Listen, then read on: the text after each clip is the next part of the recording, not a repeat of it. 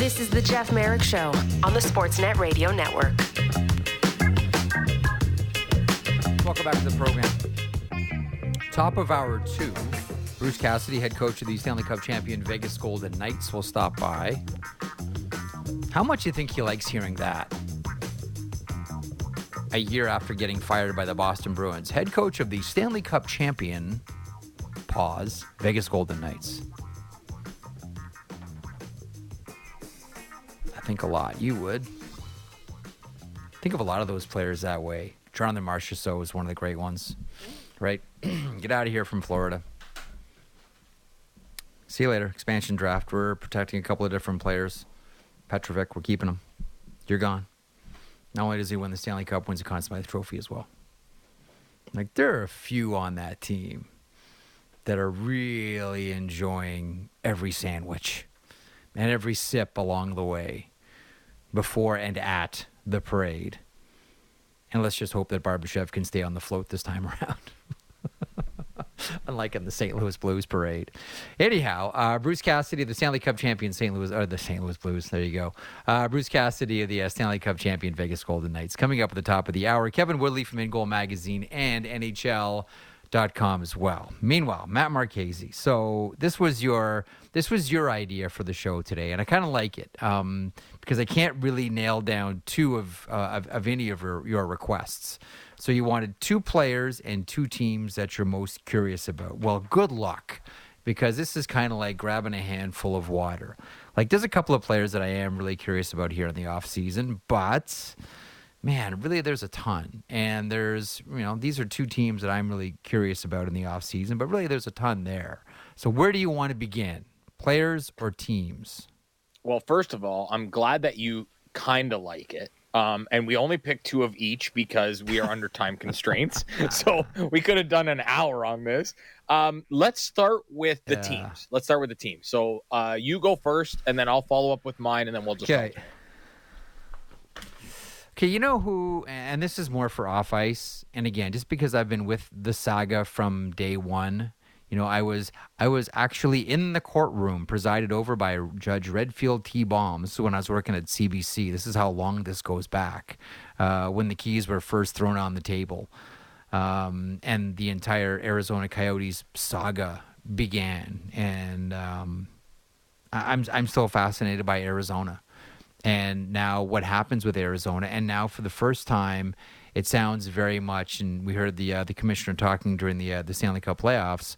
That Arizona's on the clock, and I believe the phrase that he used was the clock is ticking.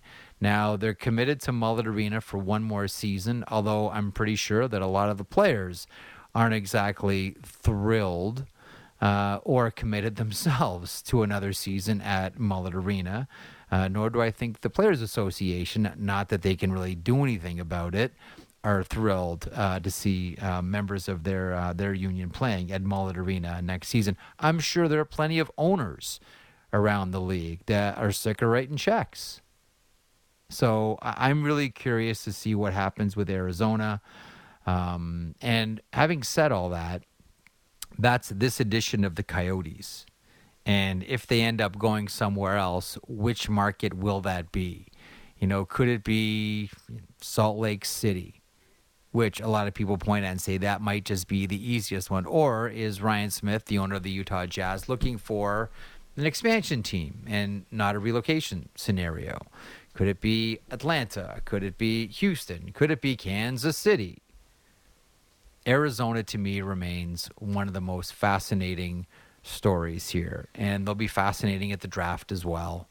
I think every step of the way, as we'll hear various players sharing their thoughts as training camp gets closer and closer. I wonder about Clayton Keller with this team. I wonder about Nick Schmaltz with this team. I'm really curious to see who's in the lineup to start the season next year and what the future is for the Arizona Coyotes, because it does really feel, just to be blunt, like it's, 1 foot in the grave and 1 foot on a banana peel for this organization in Arizona. So that's one of my 2 teams. The other is the Colorado Avalanche. And there's no Landeskog next season. Nichushkin is back. But there's a lot of decisions to make here, most notably, who's your second line center? Again, we'll have that conversation. Can they bring back someone like JT Compher? And what's the Bo Byram contract looking like? And what are they going to do to get themselves back to Stanley Cup contention? Because there's still a team there that can win the Stanley Cup. So my two are both in the West, Arizona Coyotes, Colorado Avalanche. I do have a curiosity about the St. Louis Blues. And do they go sort of quasi rebuild mode?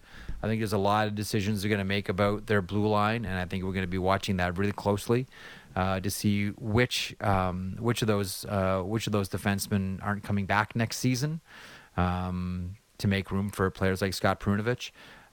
So those are my two, and by extension three, and they're all in the West: Arizona, Colorado, and St. Louis. Really, though, maybe Maddie, the obvious choice is the Calgary Flames, because Craig Conroy's got a million decisions to make. But what are your two? Yeah, I mean, Calgary was kind of sort of on my list, but I wouldn't say a little bit off the board, but let's start with my first one. I went with the Winnipeg Jets, and they've got some players that maybe want one. Yeah, they've got, but here's why I think Winnipeg is more interesting than, let's say, Toronto, because I know Toronto is on a lot of people's list of teams to watch, but I think that Winnipeg has maybe more of a willingness to move some of their quote unquote star players, or in the case of Pierre-Luc Dubois, doesn't want to be there. So I wonder about that. And specifically with the Jets, I wonder about Nick Ehlers, because he fell out of favor a little bit down the stretch with Rick Bowness. And there were points where, he went from playing like 18 minutes a night to, he's down to 14. And that's a big gap for Nick Ehlers. And I wonder, with, $6 million left, 1 year on his deal, I wonder if a team tries to take a swing. 2 years. Does he have 2? 2 years. Oh, I thought he has 1 year. I wonder if a team tries to take a swing at Nick Ehlers. I wonder if he fell out of favor enough with Rick Bowness that it's just, okay, my time here is done, and that maybe it's time to go. They have $13 million in cap space. Dylan Sandberg, Logan Stanley are RFAs. Morgan Barron, Kevin Stenlund, and Pierre-Luc Dubois are also RFAs. And the Dubois one is going to be the big one for Winnipeg, because he doesn't want to be there, which he's made abundantly clear more than once. And I wonder what the package is for Pierre-Luc Dubois. 24 years old. He'll be 25. He's a big center. He had a really good year, although he did kind of fade a little bit in parts. But he's that guy that everybody looks at and says, I can fix that guy. I can make that guy the elite center that everybody thinks he's going to be. So that's why I think Winnipeg is really interesting, because I think they have, quality players that they are willing to move, whereas other teams maybe have quality players that they're not so eager to part ways with. So that's my first one. For me, the second, for me, the big one on that team, I was going to say, for me, the big one on that team is Connor Hellebuck. Like, I get it with Pierre-Luc Dubois 100%, and I think the number one destination for Pierre-Luc Dubois, this isn't exactly a secret, of the Montreal Canadiens. Now, if you're Kent Hughes, do you say to yourself, well, why would I pay for him now when I can get him for free in a year? But I do think there are some other places he'd be amenable to going here. That's why I think the Pierre-Luc Dubois. I think Winnipeg is going to be fascinating at the draft. I think there's going to be a lot of movement, a lot of speculation. I think there's going to be a lot of talk around the Winnipeg Jets. But to me, the big one here is Connor Hellebuck. To me, he sets the goalie market. I'm going to get into it with Woodley in hour 2. Hellebuck sets the goalie market, man. Like, he is the big one. With all due respect to John Gibson, I think the big one here, and maybe we'll see what happens even with Linus Ullmark with the Boston Bruins. But I think the big dog here to watch for Winnipeg is Connor Hellebuck. And it's been said before, and I think rightfully so, given the unique set of challenges that the Winnipeg Jets have in attracting players, Kevin Cheveldayoff, amongst all general managers in the NHL, probably has the toughest job. And that's why, for any of these trades, they want players. They don't want picks and green prospects here. Like, they want players. They don't want to take a step back here. They still have, Kyle Connor, and they still have, to your point, even though you're not necessarily sold on him, Nikolai Ehlers, and they have Josh Morrissey. Like, this is not a team that wants to take a step back. They want to move out some contracts. They want to move out some of their big names, but they want to get young players, preferably under contract, and guys that are NHL regulars. Those guys, like the kinds of players that Winnipeg wants, not a lot of teams want to let go of those types of players at all. I think this is a real tough situation for Kevin Cheveldayoff, but I don't disagree with you. I think they're one of the most fascinating teams. Sorry, team number 2 for you is who? Okay, this one, I know you'll love this one, is the Buffalo Sabres. Now, the Buffalo Sabres have almost $17 million in cap space into this season. We saw what happened down the stretch. They really picked up their play. They were playing meaningful games at the end of the season, which was a bonus for them. But here's the interesting thing with the Buffalo Sabres. They have all but 2 defensemen on their team are restricted free agents. So they have Ilya Lyubushkin, who will be a UFA after this year, and Matthias Samuelsson is signed long-term. They have extensions for Owen Power, and they have extensions for Rasmus Dahlin that they could look into. Now, they've got cap space to play with for this year. Do they go out and maybe, and I know they've really done a good job of filling the cupboard with young, really good players, prospects, all that. Do they go out and try and make a splash to acquire an elite forward, to play with Tage Thompson, to play with Alex Tuck, to play with whomever? They also have Victor Olofsson that we all expect they're going to try and move out. So I think Buffalo is really interesting because they're a young and up-and-coming team. What do they do in net? I know they've got Devin Levi and Ukko-Pekka Luukkonen, and they've got Eric Comrie. Like, they've got some decisions to make. And I think that they're interesting just because they have the pieces to go out and make a splash. They can go out and bring in another defenseman if they want. They can go out and bring in another forward. We saw what happened. JJ Peterka had a really good World Championships for Germany. So I think that they're a really nice up-and-coming team with cap space, and I think a GM that has realized that his team is ready to push forward, and that's why I think the Buffalo Sabres are going to be one of the more interesting teams this offseason. So a couple of things there. One, for me, it was opportunity lost not having Luukkonen available for the Rochester Americans for their playoff run. I know they see Luukkonen as an NHLer, but that is a valuable playoff experience that Luukkonen did not get. Malcolm Subban ended up carrying the load for the Rochester Americans. For my money, that should have been Luukkonen's, but okay. To your point about young players, yes, Peterka looked great at the World Championships. Yuri Kulik, I think that everyone expects to be playing on the Buffalo Sabres maybe as early as next season, and specifically if you're getting rid of Victor Olofsson, and I'm with you, I think they are. I think you bring in Kulik, who has an elite level shots, and this guy is that close. I can see, like I think most of us can, a mega contract here for Rasmus Dahlin, and Owen Power is up in a year, and that's going to be, their big 3, Dahlin, Samuelsson, and Owen Power.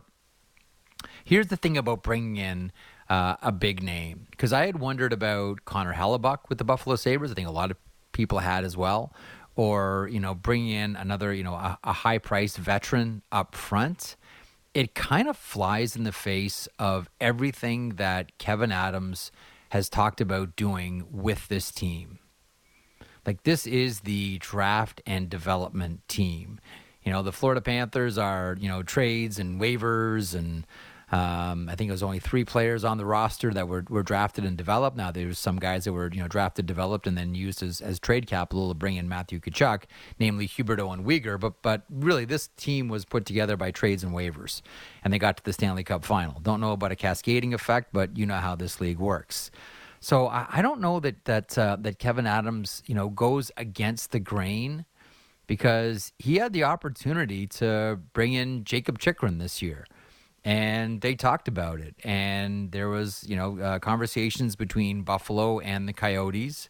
We had reported it on Hockey Night pretty early in the season, and it was true. Like, there were conversations, and they were, looking to take some of the burden off those young 3 defensemen that they have, Power, Samuelsson, and Dahlin. that they tended to overwork them throughout the games, and that was true.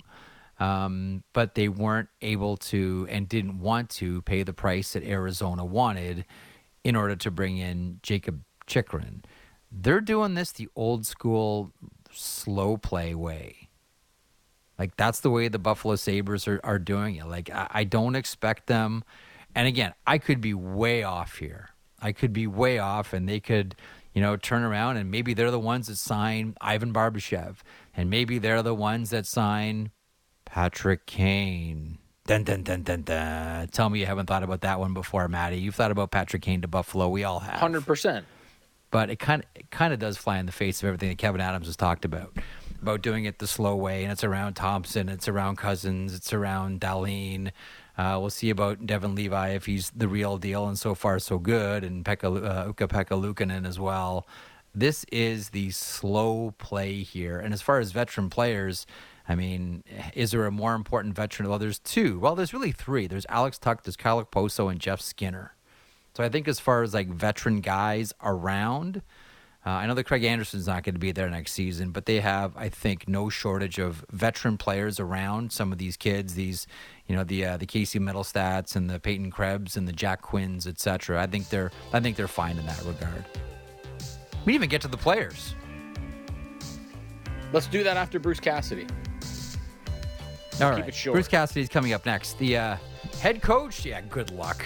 Head coach of the Stanley Cup champion Vegas Golden Knights, Bruce Cassidy, coming up in moments. Kevin Woodley talks to us about the goalie markets here in the offseason and why you should be careful who you sign and who you trade for.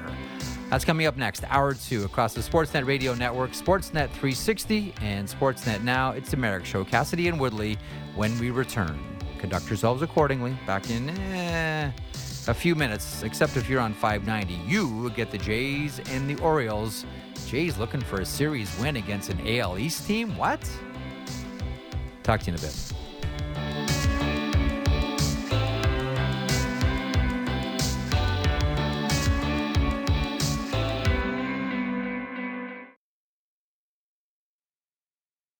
Discussing the biggest stories that matter to Toronto sports fans. The Fan Morning Show with Ailish Forfar and Justin Cuthbert. Subscribe and download the show on Apple, Spotify, or wherever you get your podcasts.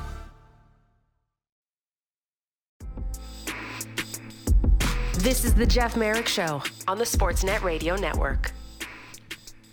Welcome to hour 2 of the program. Glad to have you aboard for the next 60 minutes or so. Kevin Woodley stops by at the bottom of the hour from In Goal Magazine and NHL.com. This year's goalie market is going to be, and is already shaping up to be, a really interesting one. And, listen, one of the names that's going to get a lot of attention is one that we just saw lift the Stanley Cup, and that's Adin Hill, who was outstanding for Bruce Cassidy, who's joining us here in a couple of moments, and the Vegas Golden Knights. And if you're Jerry Johansson, the agent for Adin Hill, cha-ching. It's cash register time there. Always happy to see players, especially ones that have been grinding it out for a long time, get paid. And we've talked a lot about Adin Hill and his journey to the Stanley Cup, and everyone's journey is a little bit different.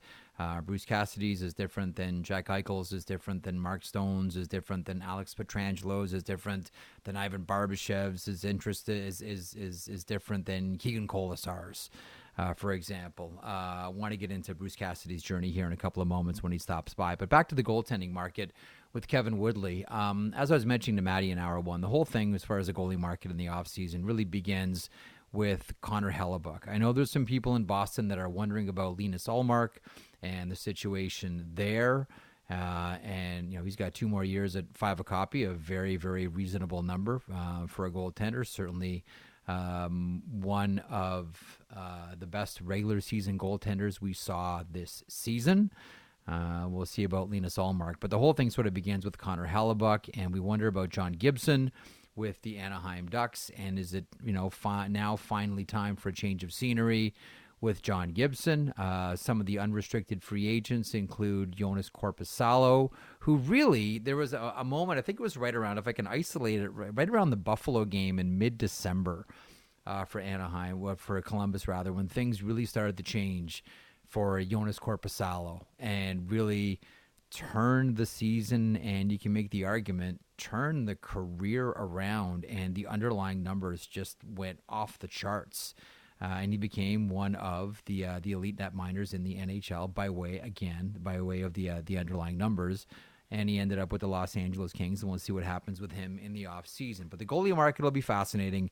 We'll talk to Kevin Woodley from In Goal Magazine and NHL.com about it. In the meantime, want to introduce and bring on Bruce Cassidy of the, and I know you like this one, Bruce, Stanley Cup champion Vegas Golden Knights. I know you've heard it a bunch, but if it were me, I'd never get sick of hearing it. Congratulations. You, Bruce Cassidy, are a Stanley Cup champion coach. Congratulations, and thanks for doing this. Thanks, Jeff. That has a great ring to it. And as I've said to a few people in the last 48 hours, I'm in the club now. Once you're in the club, you're in the club. You know what I mean? So it's a really good feeling.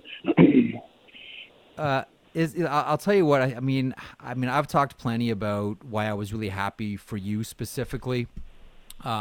Given your journey to get to the Stanley Cup for a second time. And I know it's tough when you get as close as you did with the Boston Bruins and don't finish the journey. And I'm sure there was a part of you that said, I don't know if I'm ever going to get back. Like I can recall, I'll tell you a quick story. I can recall 2010. I'm working for Hockey Night in Canada and CBC, and the Chicago Blackhawks are going on their run. And so I went back and looked at some of the clips and the quotes from Blackhawks players from 1961.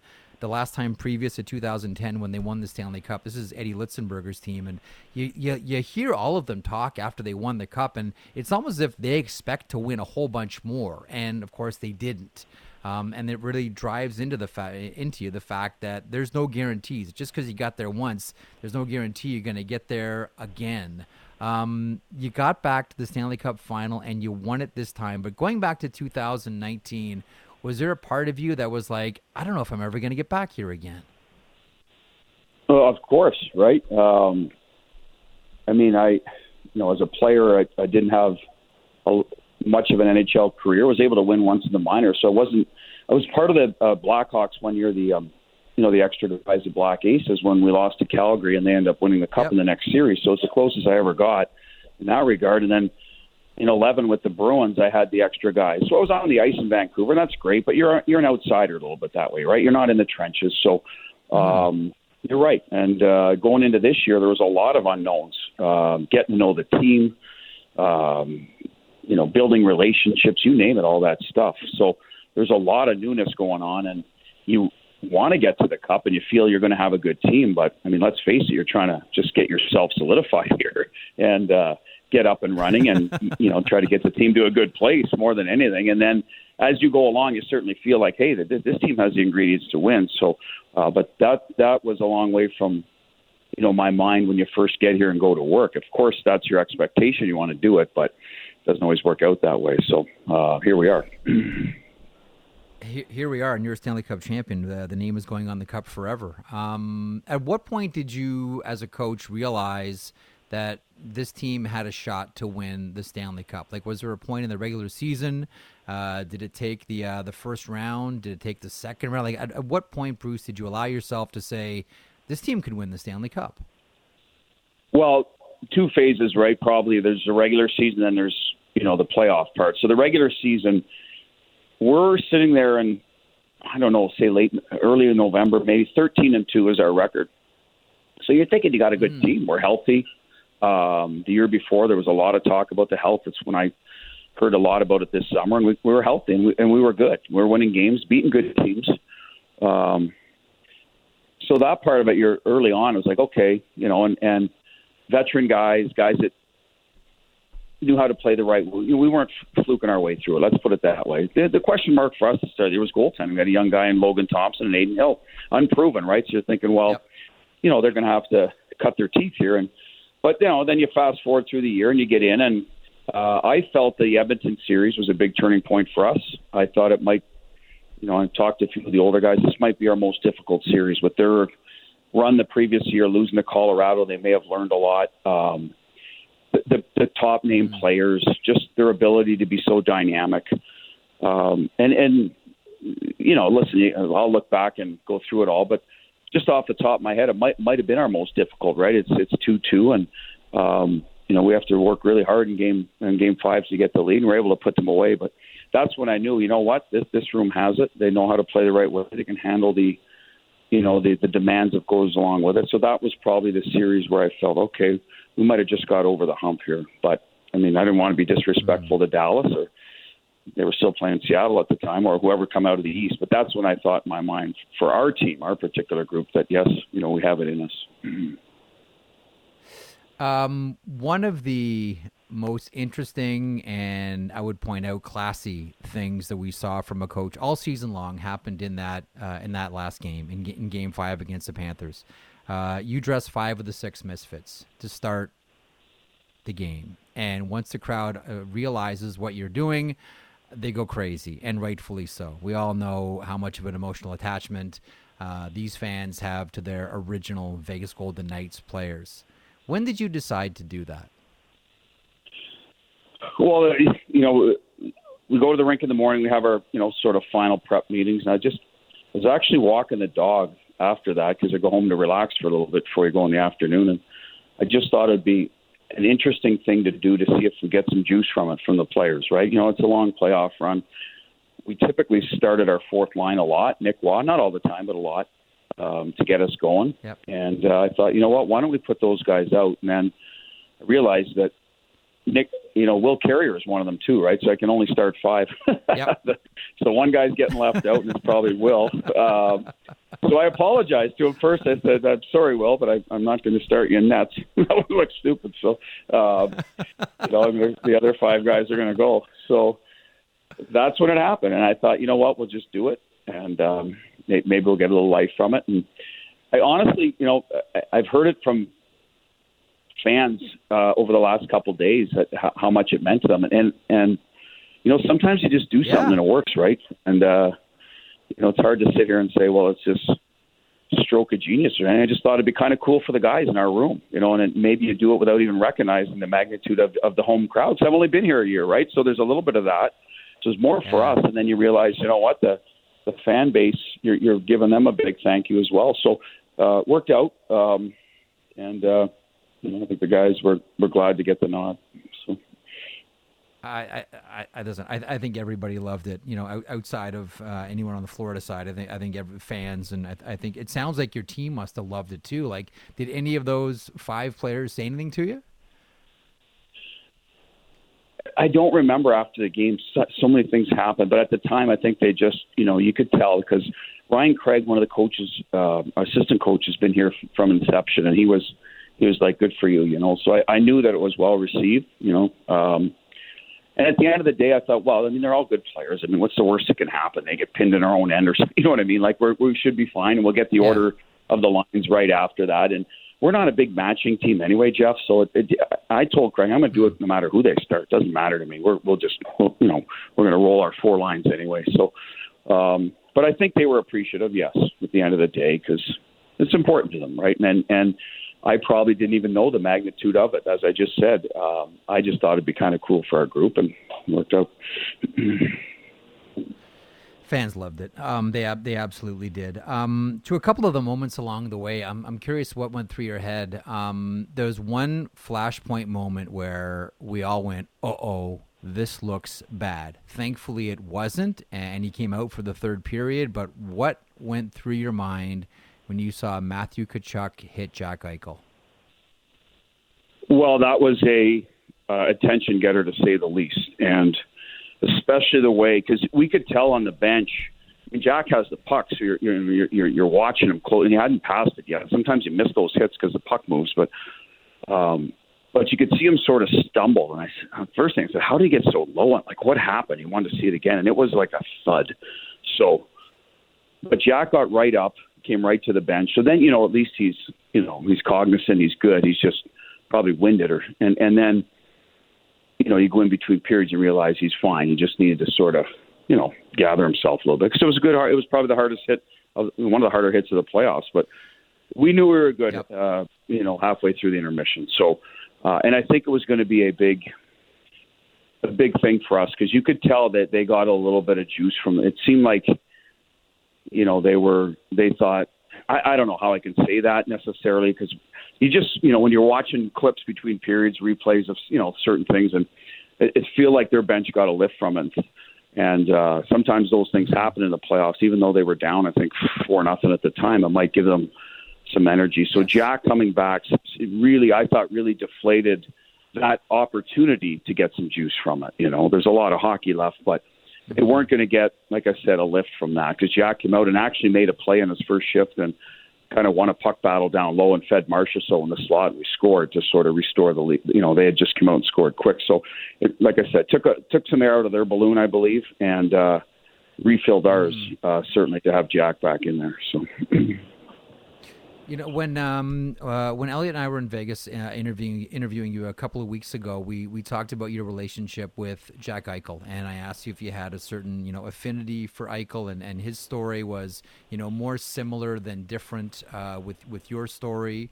You came from Boston, he came from Buffalo. There was an element of not wanted on the voyage, and you found yourself together in Vegas. Can you share with our listeners and viewers here sort of what the nature of some of your conversations, some of your initial conversations with Jack Eichel was?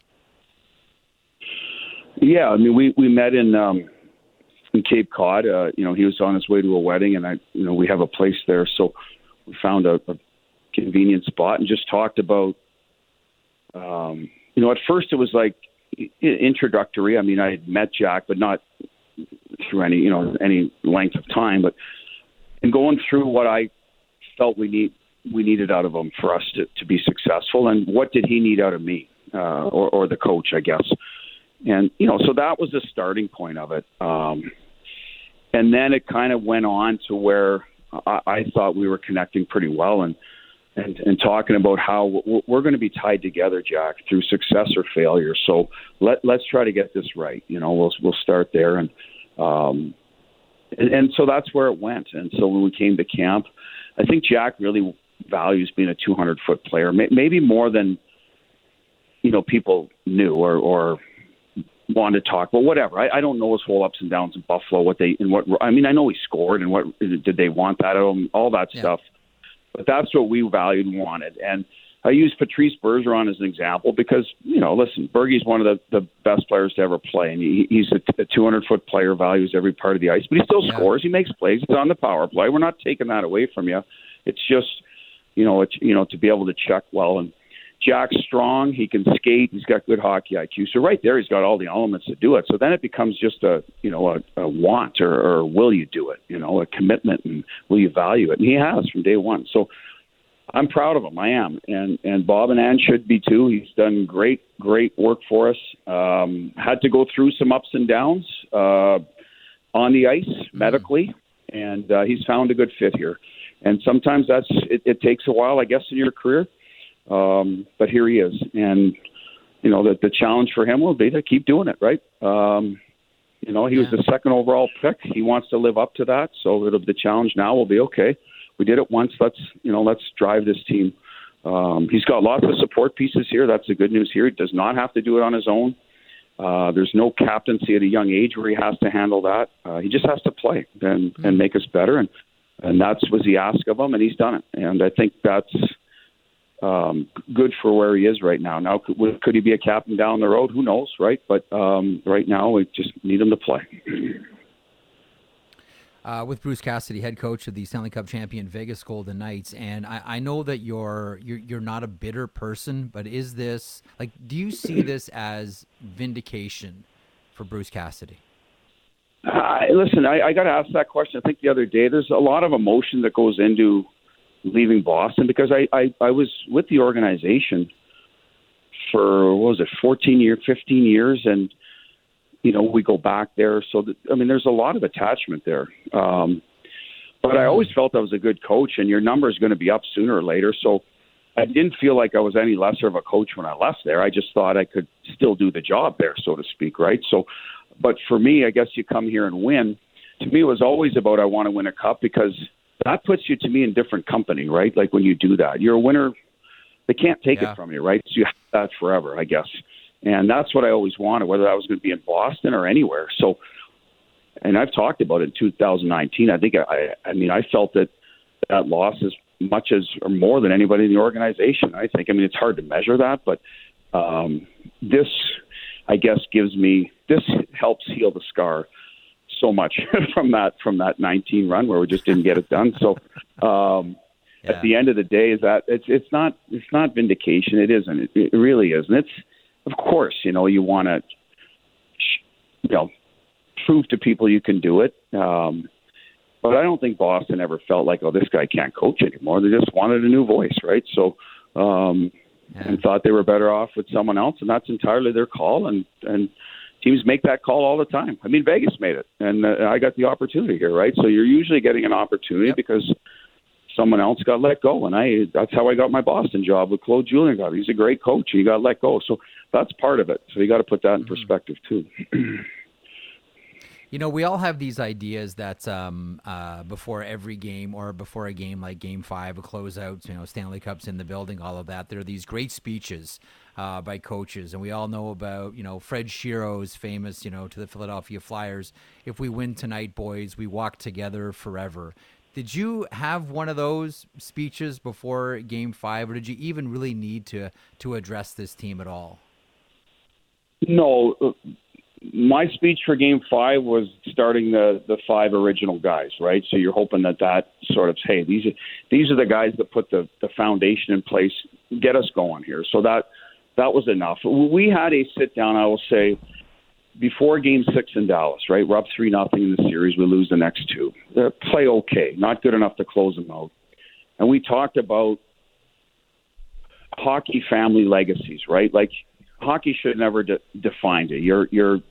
We have great husbands, fathers, sons, brothers, whatever, all of the above. But when it comes to hockey, do you want to be the team that almost made it, or what do you want your legacy to be? So we talked about that to get over the hump in that Dallas series, because I honestly thought if we, once we close that series out, if we're able to, now you're in the finals. I think our team was running very well. So that was probably the biggest speech that I would have addressed the guys with. And that was the night before Game 6. And we came out and had a great Game 6. That would have been our measuring stick game after that. And I think it carried over into Florida. So that was probably the raw time, you know what I mean? The Fred Shero sort of, trying to hit home with a message that sticks with them. So, and I thought we did a good job balancing in the final our off days of allowing the players to sort of think about the big picture, dream of the Stanley Cup. And then when we got back to work, it was about the details of how to do that. And so I think we handled that well, and we're able to handle that, I think, Jeff, because of our veteran guys in the team, right? I mean, they've been there, so they knew a little bit of the process. So, 2 questions left for you. One, who did you think of right away? I mean, first of all, your bench started piling over. There's still 10 seconds left, and guys are jumping over the boards. I thought that was he didn't even wait till the final buzzer for the celebration. But who did you think of right away? Well, I thought we were going to get a too many men on the ice call. That's for sure. Anyway, you know what? People just started hugging, and so now I'm thinking of my family that's obviously been through the ups and downs, right? They sometimes feel the downs more than you do. I'm in the trenches, and you get thicker skin in this line of work, and they read stuff, they hear stuff. So I felt great for them. They've been through it every step of the way. And my parents had passed away, a number of years ago.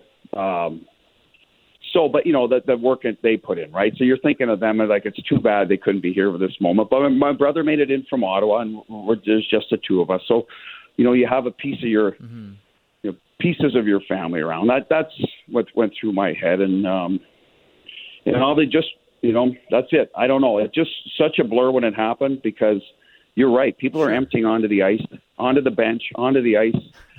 And the other thing I thought is I got to go shake hands with the other coach. It's the right thing to do, right? I got because I've been on the other side of that. I know what it feels like to lose in the finals. So, you want to do the right thing as well. Yet you're just trying to enjoy your the final buzzer too. So there's a little bit of that, and that gets squared away. Obviously, they understand that. I understood it years ago. So, but that was that's how I felt. First of all, I really think that answer where my starting five, that was my pregame speech. I just love that, Bruce. Let me ask you one final question. I'll let you get on with your afternoon.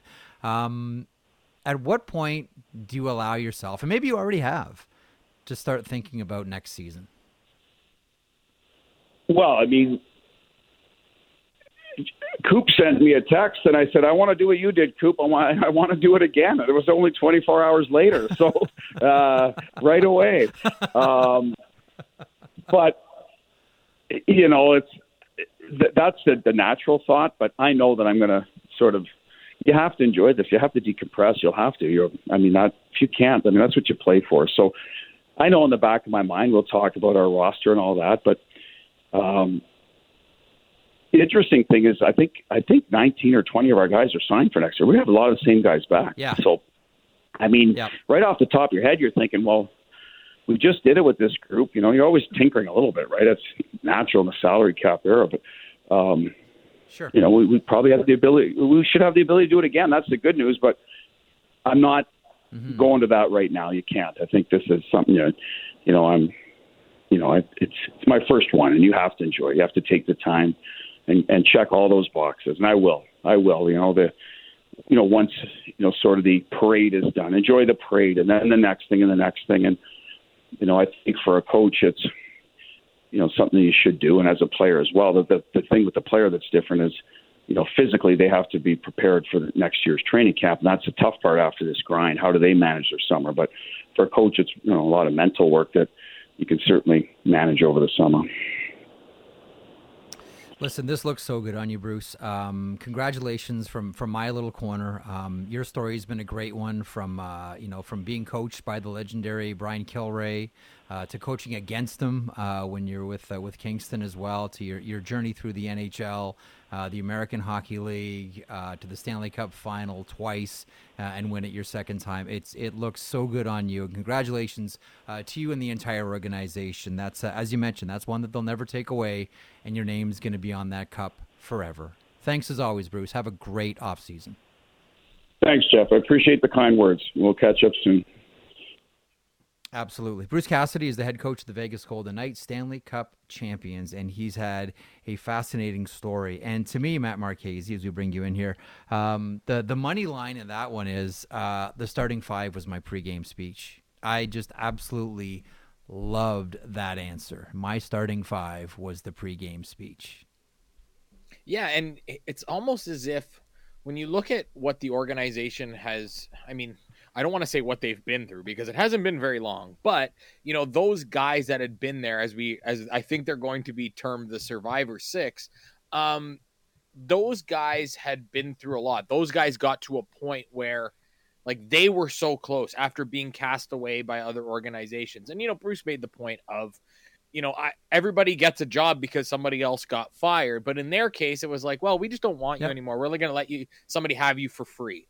And for those guys to start in that moment, and I think when you look back on it, it really was the perfect way to go. And George McPhee's comments after were fantastic. I wish I had known because it wasn't a great first shift, which was fantastic in the moment.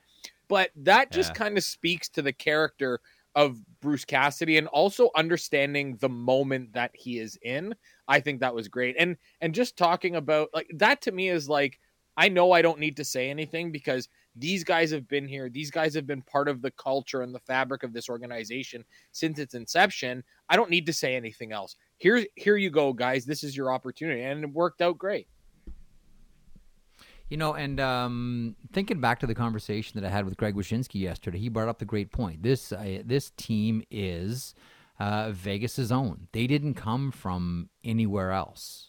Right, this wasn't the Raiders or it's going to be the A's. It looks like from an MLB coming to Vegas. This is the Vegas Golden Knights, and there is that affinity with those original players.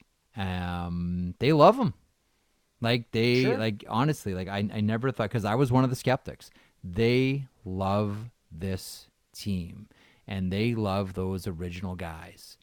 And they love guys that have moved on. Look how well thought of, Derek Engelland is. with this organization still to this day. It's a wonderful story. We've been through it a number of different ways, a number of different times here on this show or on the podcast with Elliot. Like there's a number of different ways that you can approach this, but it's a great look on an organization.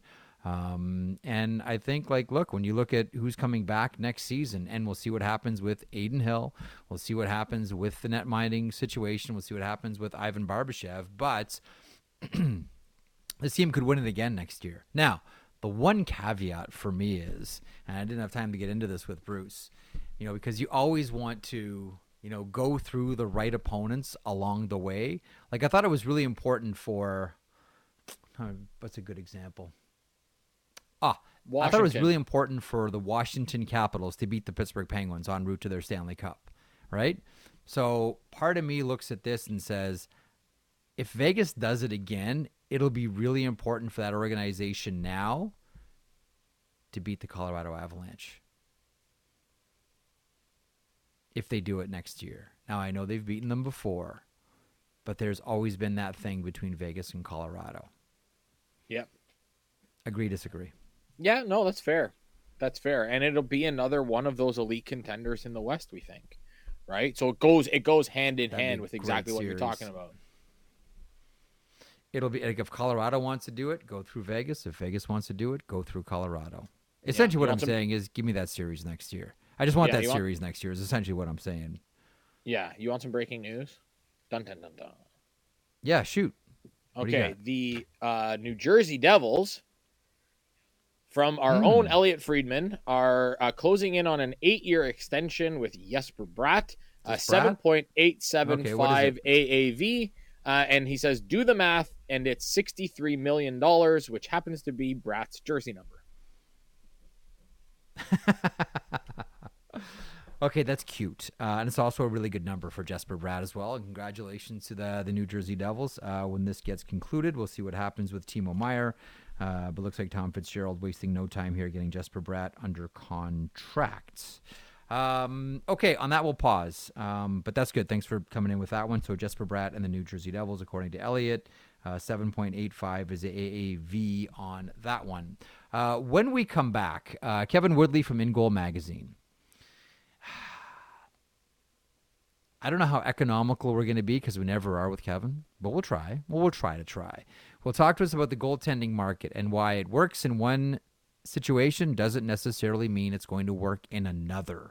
We'll talk about goalies, goalie styles, team styles, and why you should be very careful when you're choosing a goalie. And this year's goalie market is certainly both exceptional and interesting. Woodley coming up in moments from In Goal. Merrick Show continues across the Sportsnet Radio Network, simulcast on Sportsnet 360 and Sportsnet Now. Big guests and bigger opinions on everything happening in Leafsland. Real Kipper and Bourne. Be sure to subscribe and download the show on Apple, Spotify, or wherever you get your podcasts.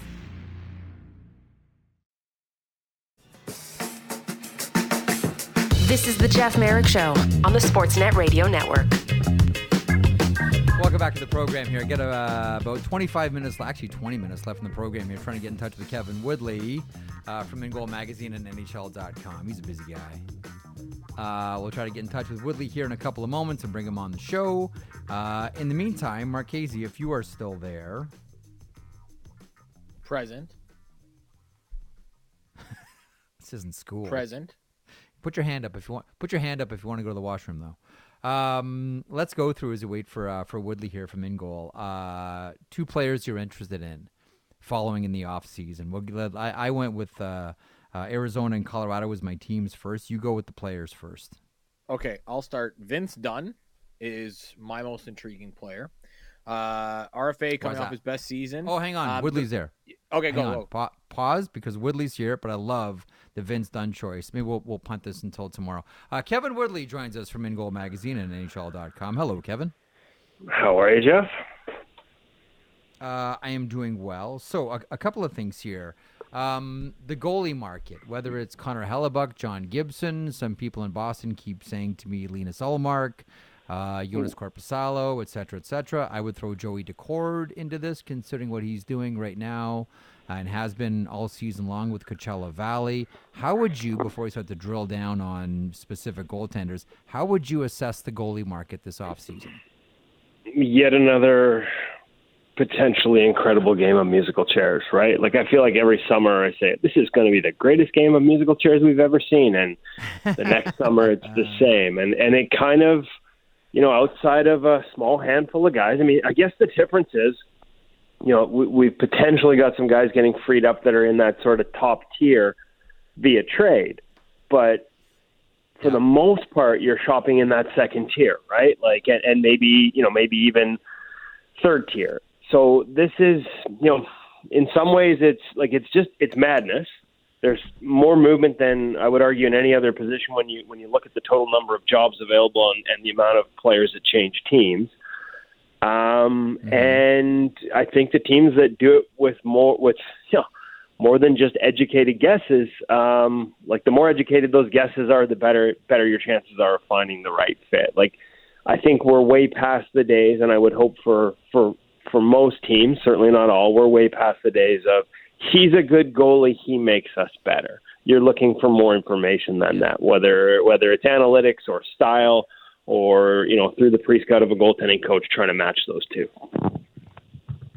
So what are some of the things, then? I'm glad you got us there quickly. What are some of the things that, casual hockey fans or even hardcore hockey fans, because goaltending has always been, I think for a lot of people, certainly myself included, a tricky one to evaluate or measure. What are some of the things that hockey fans, hockey people in general, should keep in mind when they're trying to marry new goaltenders to new teams?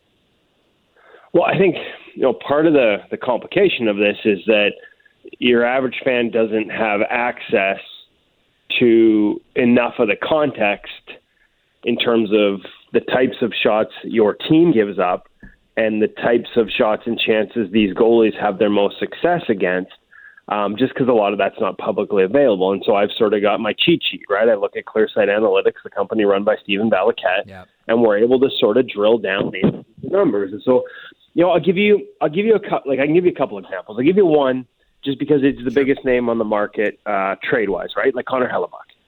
In that elite class, I think most people would put him there. Some people might argue, but most people put him in that class and he's available. So I think consensus would be he's a great goaltender. He's going to be great no matter what. And so I've had some people ask me, for example, Buffalo. Like, if Buffalo needs goaltending and Connor Hellebuck's available, and there's complicating factors, like he's available and you extend him and Devin Levi and all those things. But just right now, this team and the potential of having Connor Hellebuck on it next season, people will be like, they're a better team. They're a playoff team. I think if you look a little closer, like Connor Hellebuck, there's only a couple of things that he is not exceptional at. One is slot line plays, pucks that cross the middle of the ice before a chance on the other side, so plays that force a goaltender to go completely one side to the other, and the other is breakaways. And this is not to say that he is poor on either. You don't get to the status he has, both as a finalist for the Vezina this year and having won it before, if you're really bad at anything. But if you look at strengths and weaknesses, like, he might be the best goalie in the entire league, in the entire world, in straight lines. But if you go east-west, his numbers, and this is across the board over the last 5 seasons, a couple blips here and there, but in totality and each season, the numbers dip when you make him go east-west. And to the point where even this year, that particular stat was slightly below expected. Not terrible, but below expected.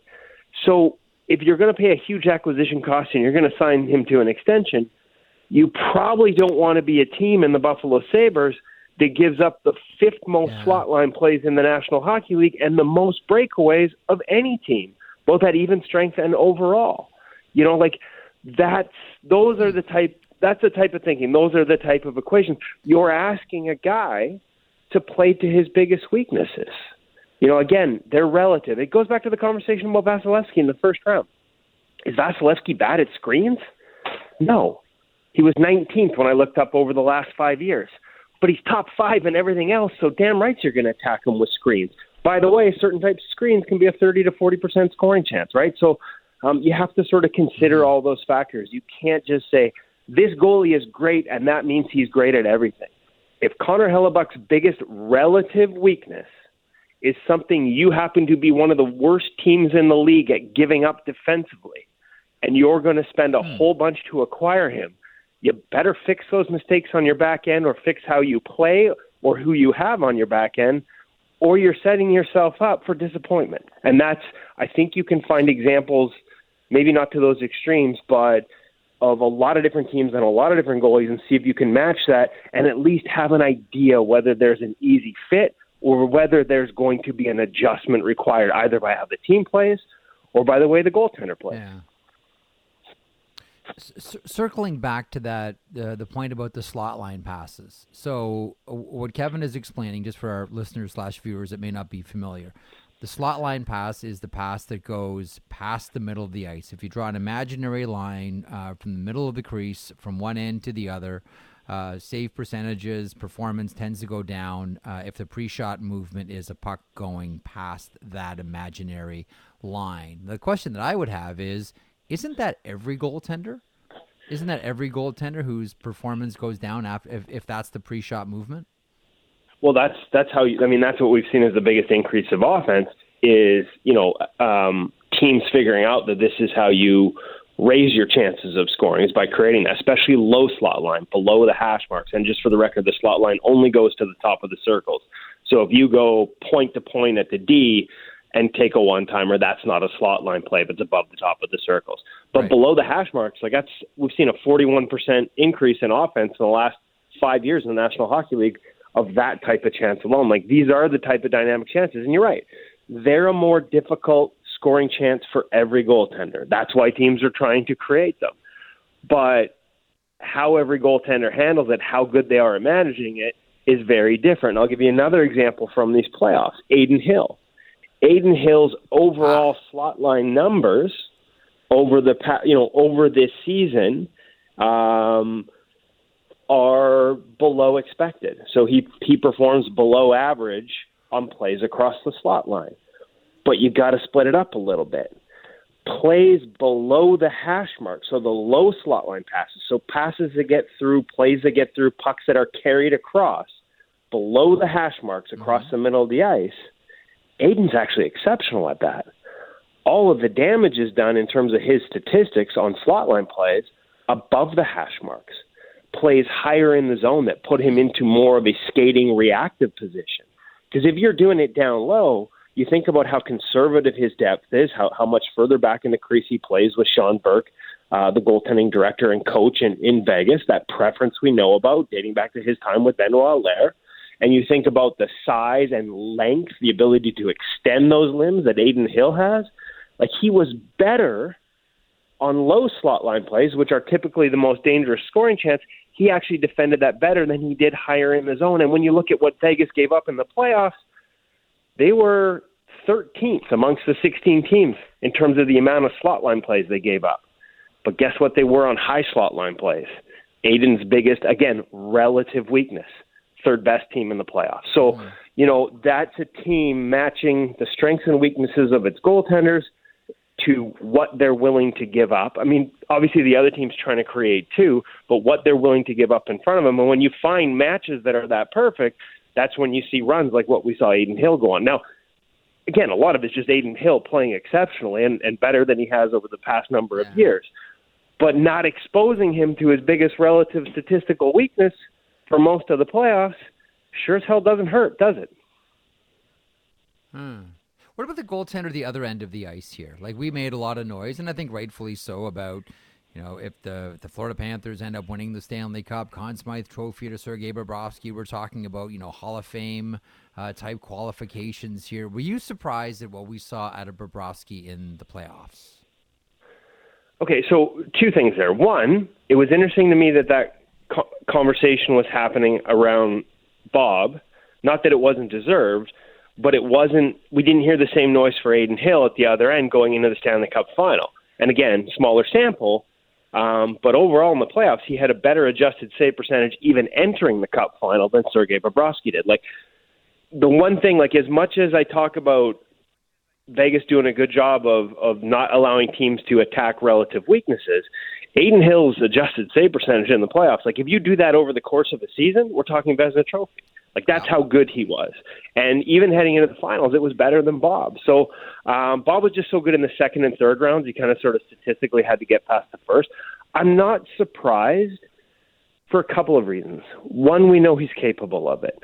He didn't forget how to play goal. When you look at the technique, the plays that we marveled at, his ability to go east-west, to combat those slot line plays, the way he maintains active hands throughout it, the exceptional sort of blocker use that he has.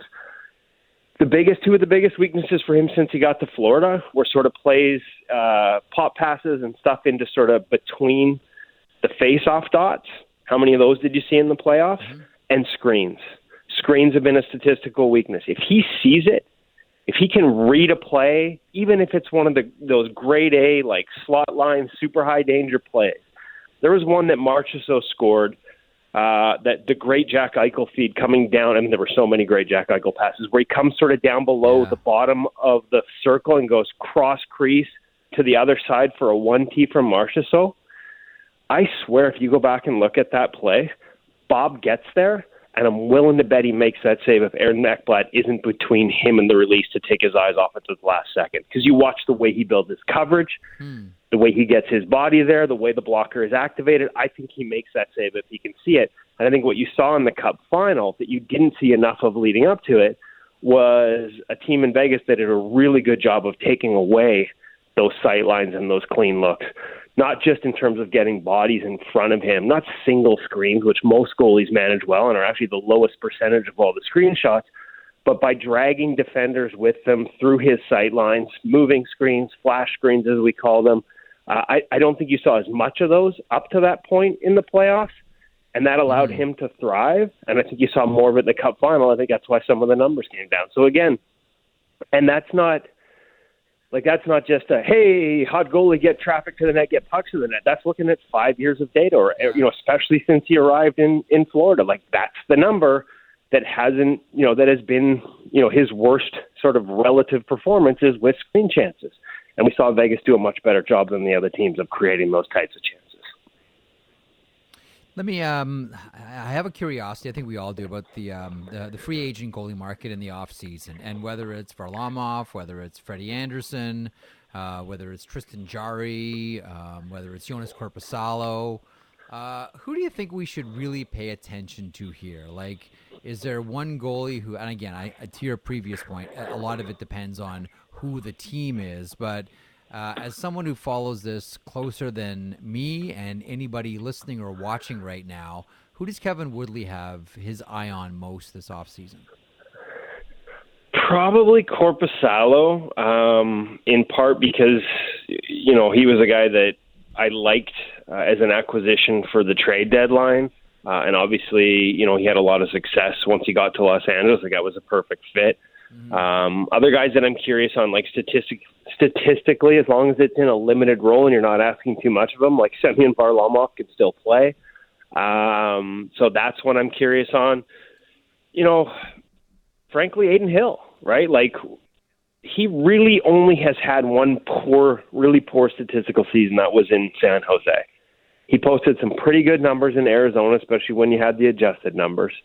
He was right around expected this season, and then he had a playoff that, like I said, if you juxtapose that over an entire season, he's a Vezina Trophy finalist. Like, that's how good his playoffs were in a small sample. And I'm curious to see who's buying the small sample and who's taking a longer look at the big sample. Because the big sample isn't that bad, but it's obviously not to the degree we saw in the playoffs. So, does Adin Hill set the market here? Because there aren't a lot of huge names. Like, the other part is, as much as we focus on who has a need for a number one, and we look at the bigger names on that list, the Jarrys, the Andersons of the world, how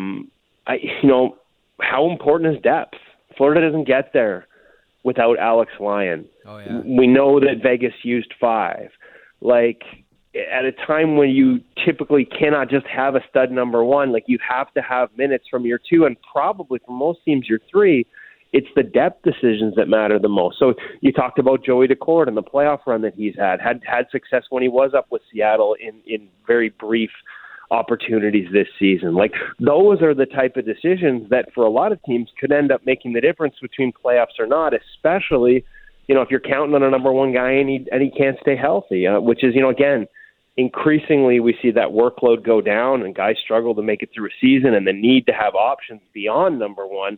So for all the focus we have on the big names, it might be that second and third tier I talked about that end up making the biggest difference, come playoff time, much like Aiden Hill. How many people paid that close attention to the fourth-round pick they gave up to get him? And he ends up being the difference for the Vegas Golden Knights winning their first cup.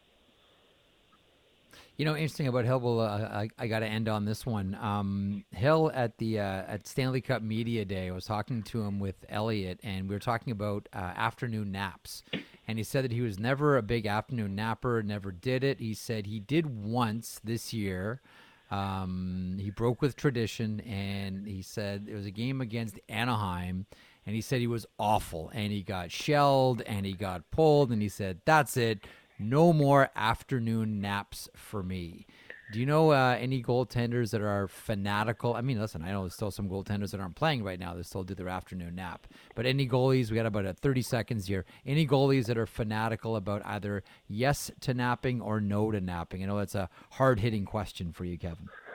No, and it's one I don't have an answer to, so it might be one of the few times you get a quick answer. And I mean, to be honest, it's not one I've asked. I love hearing that anecdote from Aiden, and I'm going to be honest, I'm going to make a note here, Jeff, and at some point that will be an unmasked column at NHL.com next year because it's Perfect. Not a question I've asked in the past, and I will now do it. Because honestly, I can see it, right? Like, if you don't feel like you fully wake up, if you're groggy at all as a goaltender headed to the rink, that's not a good thing. Yeah. And so, I think the timing and the length would be essential for goalies. 100%. And if you want to look it up, it's a game against Anaheim where he got yanked. That was the day that Aiden Hill had the nap, or probably the last nap before a game in his career. Kevin, you're always the goods. You always deliver. Thanks so much for stopping by again today. Always my pleasure, Jeff. Talk soon. There is the great Kevin Woodley from In Goal Magazine and NHL.com. We got to hustle. Thanks to Kevin Woodley for stopping by. Thanks to Bruce Cassidy, head coach of the Stanley Cup champion Vegas Golden Knights. And thanks to the Vegas Golden Knights and Nate Ewell specifically for making that happen. And thanks to Elliot Friedman, as always. A-Block Elliot kicking it off. Thanks to Jen Rolnick, Lance Kennedy, and Matt Marchese. I'm off tomorrow. Maddie is in for me. The program with yours truly returns on Monday. Elliot and I will do a podcast tonight, which will be released tomorrow morning. And there's your hockey programming, folks. Enjoy the rest of your day. I will talk to you on Monday. The Marchese Experience is tomorrow across the Sportsnet Radio Network. Enjoy.